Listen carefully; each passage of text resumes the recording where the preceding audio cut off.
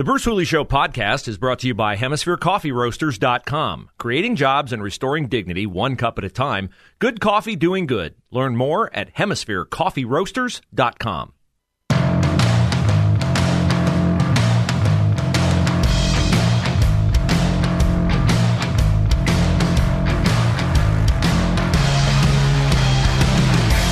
Nice to have you with us on a Wednesday edition of the Bruce Hooley Show.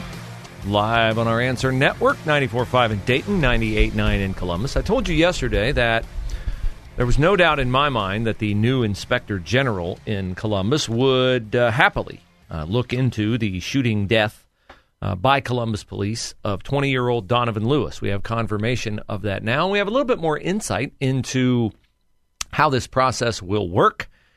Well, I don't know if I should use the word work. How this process will proceed.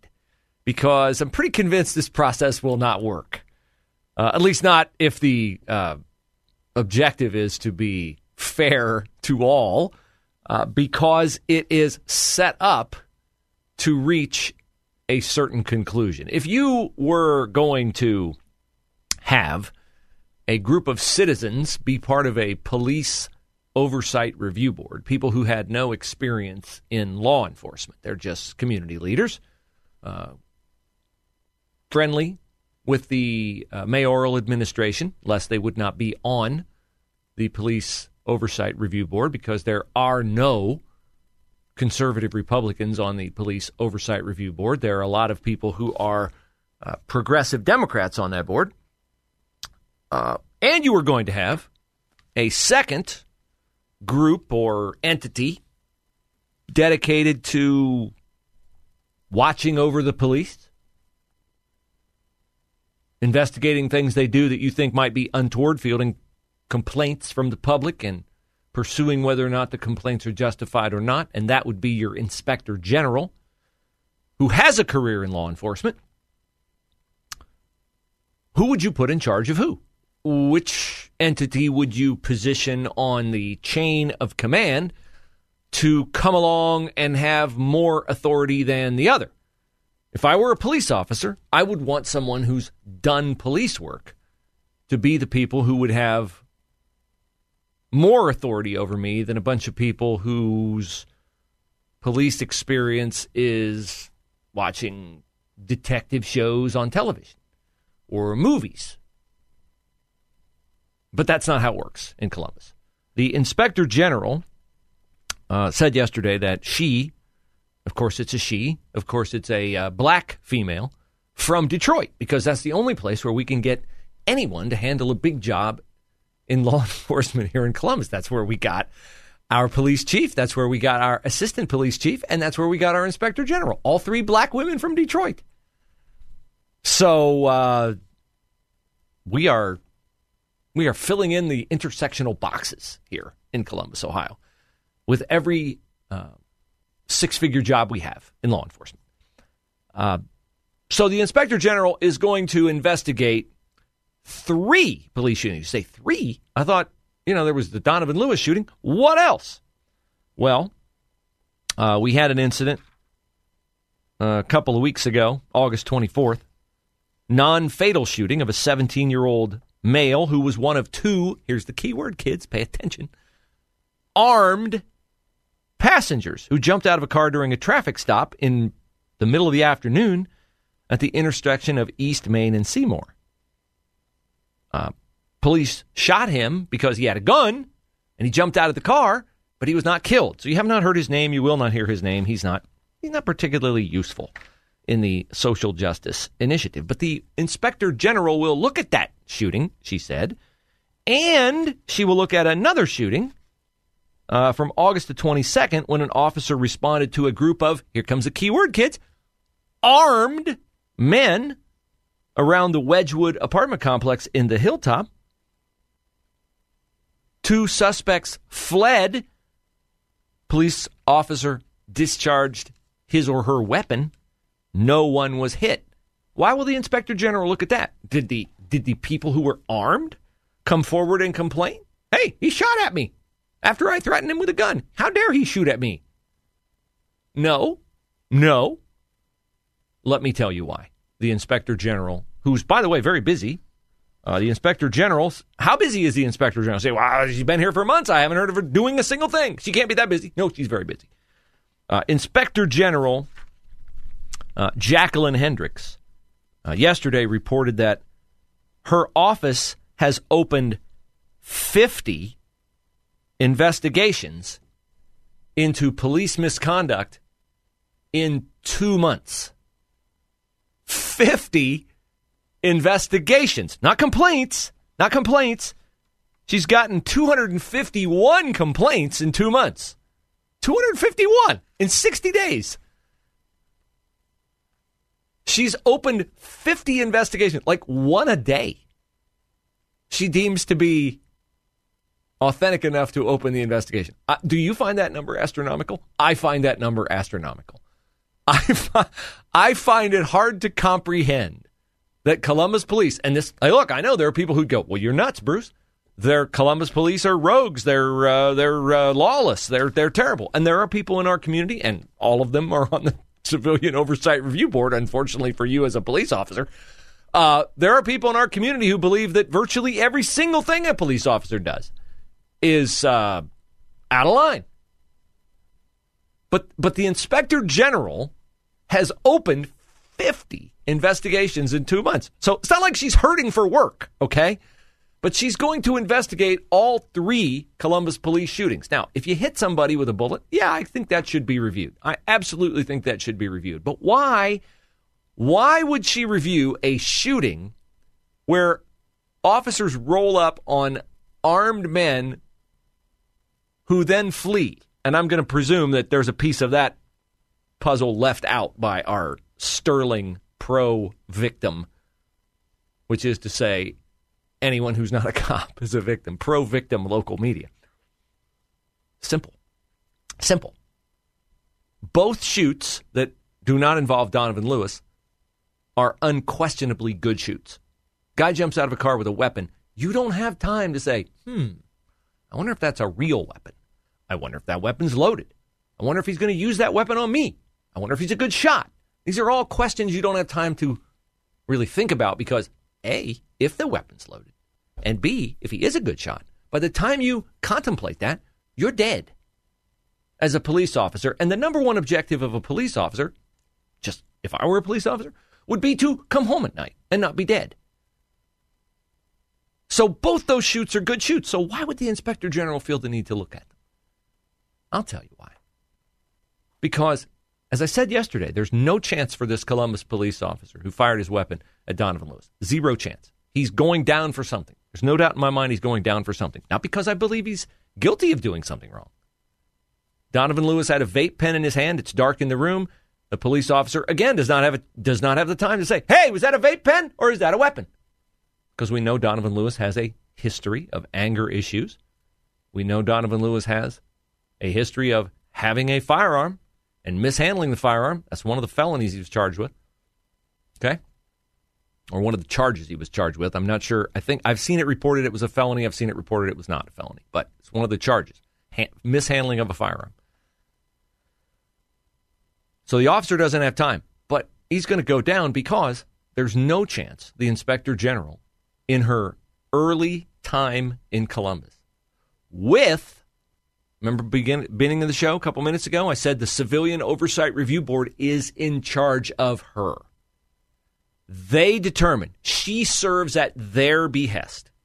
She serves at their pleasure. If they don't like what she finds, she's in trouble with them. And, I mean, she's technically a police officer. At least she was a police officer. They've already shown, read their social media, read their comments on the Donovan Lewis shooting. They've already shown, the Police Oversight Review Board has, that they're not of a mindset to ever exonerate a cop of anything. So if she doesn't find this police officer who fired his weapon at Donovan Lewis and struck him and killed him, if she doesn't find him guilty of something, well then her cushy $185,000 a year job plus benefits could be compromised. If you don't think that the Civilian Oversight Review Board has already made up its mind, let me read you some comments from 2 members of the board. Reverend Charles Tatum of Good Shepherd Baptist Church and Pastor Rich Nathan of Vineyard Columbus said they have members of the community coming to them asking them how the board will respond to the recent police shootings. Does this seem like a good way for an oversight board of police to work? For a bunch of civilians to answer to community complaints and then have authority over an inspector general who has authority over the cops? I think that's a flawed process. I think that's a very flawed process, actually. Rich Nathan said, it would be just great to be able to say to our community, here's the way the process is working. And here's the key part in his quote. The board is doing what the voters expected the board to do. Really? Really? The voters get to tell the board what to do, and the board gets to tell the inspector general what to do?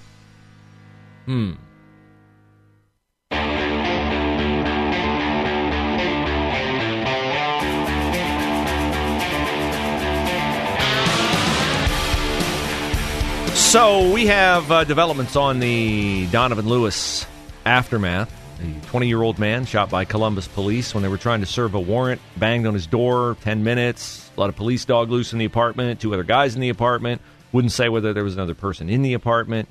Police made a very concerted effort to have Donovan Lewis come out.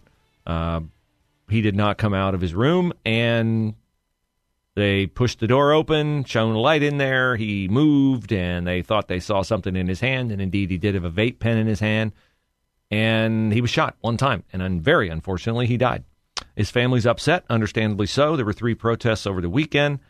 I am stunned. He must have Al Sharpton and Ben Crump must have a very busy schedule. They've not been able to get here yet. They'll be here. Trust me on that. They will be here. So yesterday we got some clarity from the new Columbus Inspector General as to what she's been doing since she followed the path of other black female Detroit police officers down here to dig into Andy Ginther's bottomless war chest. By the way, speaking of Andy Ginther, guess where he is today? Our mayor. No, he's not on the golf course at Scarlet. That's where he is a lot, I know, but he's not there today. He's attending a forum at the White House today. The forum highlights how recently passed federal programs are helping residents across Columbus and the state. Wow, that'll be a short meeting. Ask the people in the Hilltop and Franklinton, East Columbus. Ask them if they feel like they're being helped. Well, Andy says they are. Here's the quote. I cannot overemphasize how much the Biden-Harris administration has positively impacted Columbus residents, Mayor Ginther told ABC6. Okay, so I'm wondering, he cannot overemphasize. How has the federal government positively impacted Columbus residents? Gas prices? Food prices? Crime? Positive impact? Not seeing it. Not seeing it. But Andrew Ginther says it is so, and so it must be so. But back to the Police Oversight Review Board with this Inspector General. I'm flabbergasted. I can't even imagine. You know, sometimes they hatch these Democratic policies, and I think, was there anybody sane in the room when they decided they would create an Inspector General in Columbus? Like, when I think of an Inspector General, I think of somebody who has authority over the whole process, right? Something's gone wrong in the process, and the Inspector General comes in at the end, looks over everything, and says, yeah, this was good, this was bad, or no, we're not going to put up with this. We have to, institute reforms. We got to fix this. We got to discipline that person. But no, that's not how it works in Columbus. The Civilian Police Review Board has authority over the Inspector General. The civilians who have no experience, zero bupkis in law enforcement, will ride herd over the Inspector General's review of the shooting of Donovan Lewis. One of the Police Oversight Review Board members is Rich Nathan, whose training for having authority over police involves him being the founding pastor, I believe, of Vineyard Christian Church in Columbus. Nathan tells the Columbus Dispatch that he and other board members suggested not waiting for a complaint to be filed in the shooting death of Donovan Lewis and elevating high-profile cases like these to line items during board meetings. He says, so we're being very proactive. Is that their job? Is that their job to be very proactive? I mean, maybe they think it is.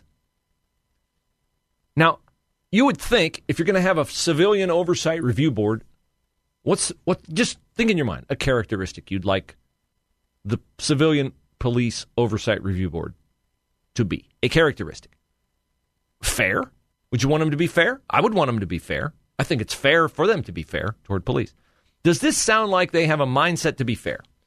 Here's a quote from one of the members of the board, William McIntosh, who is a retired police officer. In my head, the problem occurs if the officer is not indicted. Then the citizens are looking at us saying, what happened? If the person is indicted, then it's going to be okay. I think. I get a lot of questions from friends and family, and they feel like we're on this now. So the review board thinks it's a problem if the officer is not indicted. What if the evidence supports the officer not being indicted? I would think that the review board, and remember, fair, we want them to be fair, I would think they would say this is a good shoot, but they're not going to say that. They're not going to say this. They are coming after this officer, and this officer has zero chance of escaping without consequence in this shooting. Trust me on it. And we have now tied in a very tangential and I think questionable way the shooting of Donovan Lewis, shooting death of Donovan Lewis to the shooting death of Casey Goodson Jr. Casey Goodson was the 23-year-old man who was entering his home, had Subway sandwiches on him, and he was shot and killed. And the deputy, then deputy, now retired deputy, Jason Mead, who shot him, said that Mr. Goodson had a gun, waved the gun at him, wouldn't put the gun down. The family of Casey Goodson, of course, says that was not the case. Today, Casey Goodson's back in the news. What's he back in the news for today? What happened? Is there some new development in the case? Yeah, there's a development in the case. Donovan Lewis got shot. That's the development in the case. So Casey Goodson's family comes out of the woodwork now with a picture that they say proves that Casey Goodson had no idea what was taking place at the time of his death. That might be true. But I just question why his mother tells NBC4 that this picture, which the picture is of a pair of AirPods, which are like headphones, like little in-ear headphones. So their argument is Casey Goodson had headphones in when this deputy was yelling at him to show me your hands, show me your hands, show me your hands, and he didn't hear it. That could be plausible. But here's the interesting part to me. Goodson's mother, Tamala Payne, said she first learned about the AirPods the evening of the shooting. So here we are, 641 days later, and NBC4 is writing this long story about Casey Goodson's death. They knew about it the night of the shooting.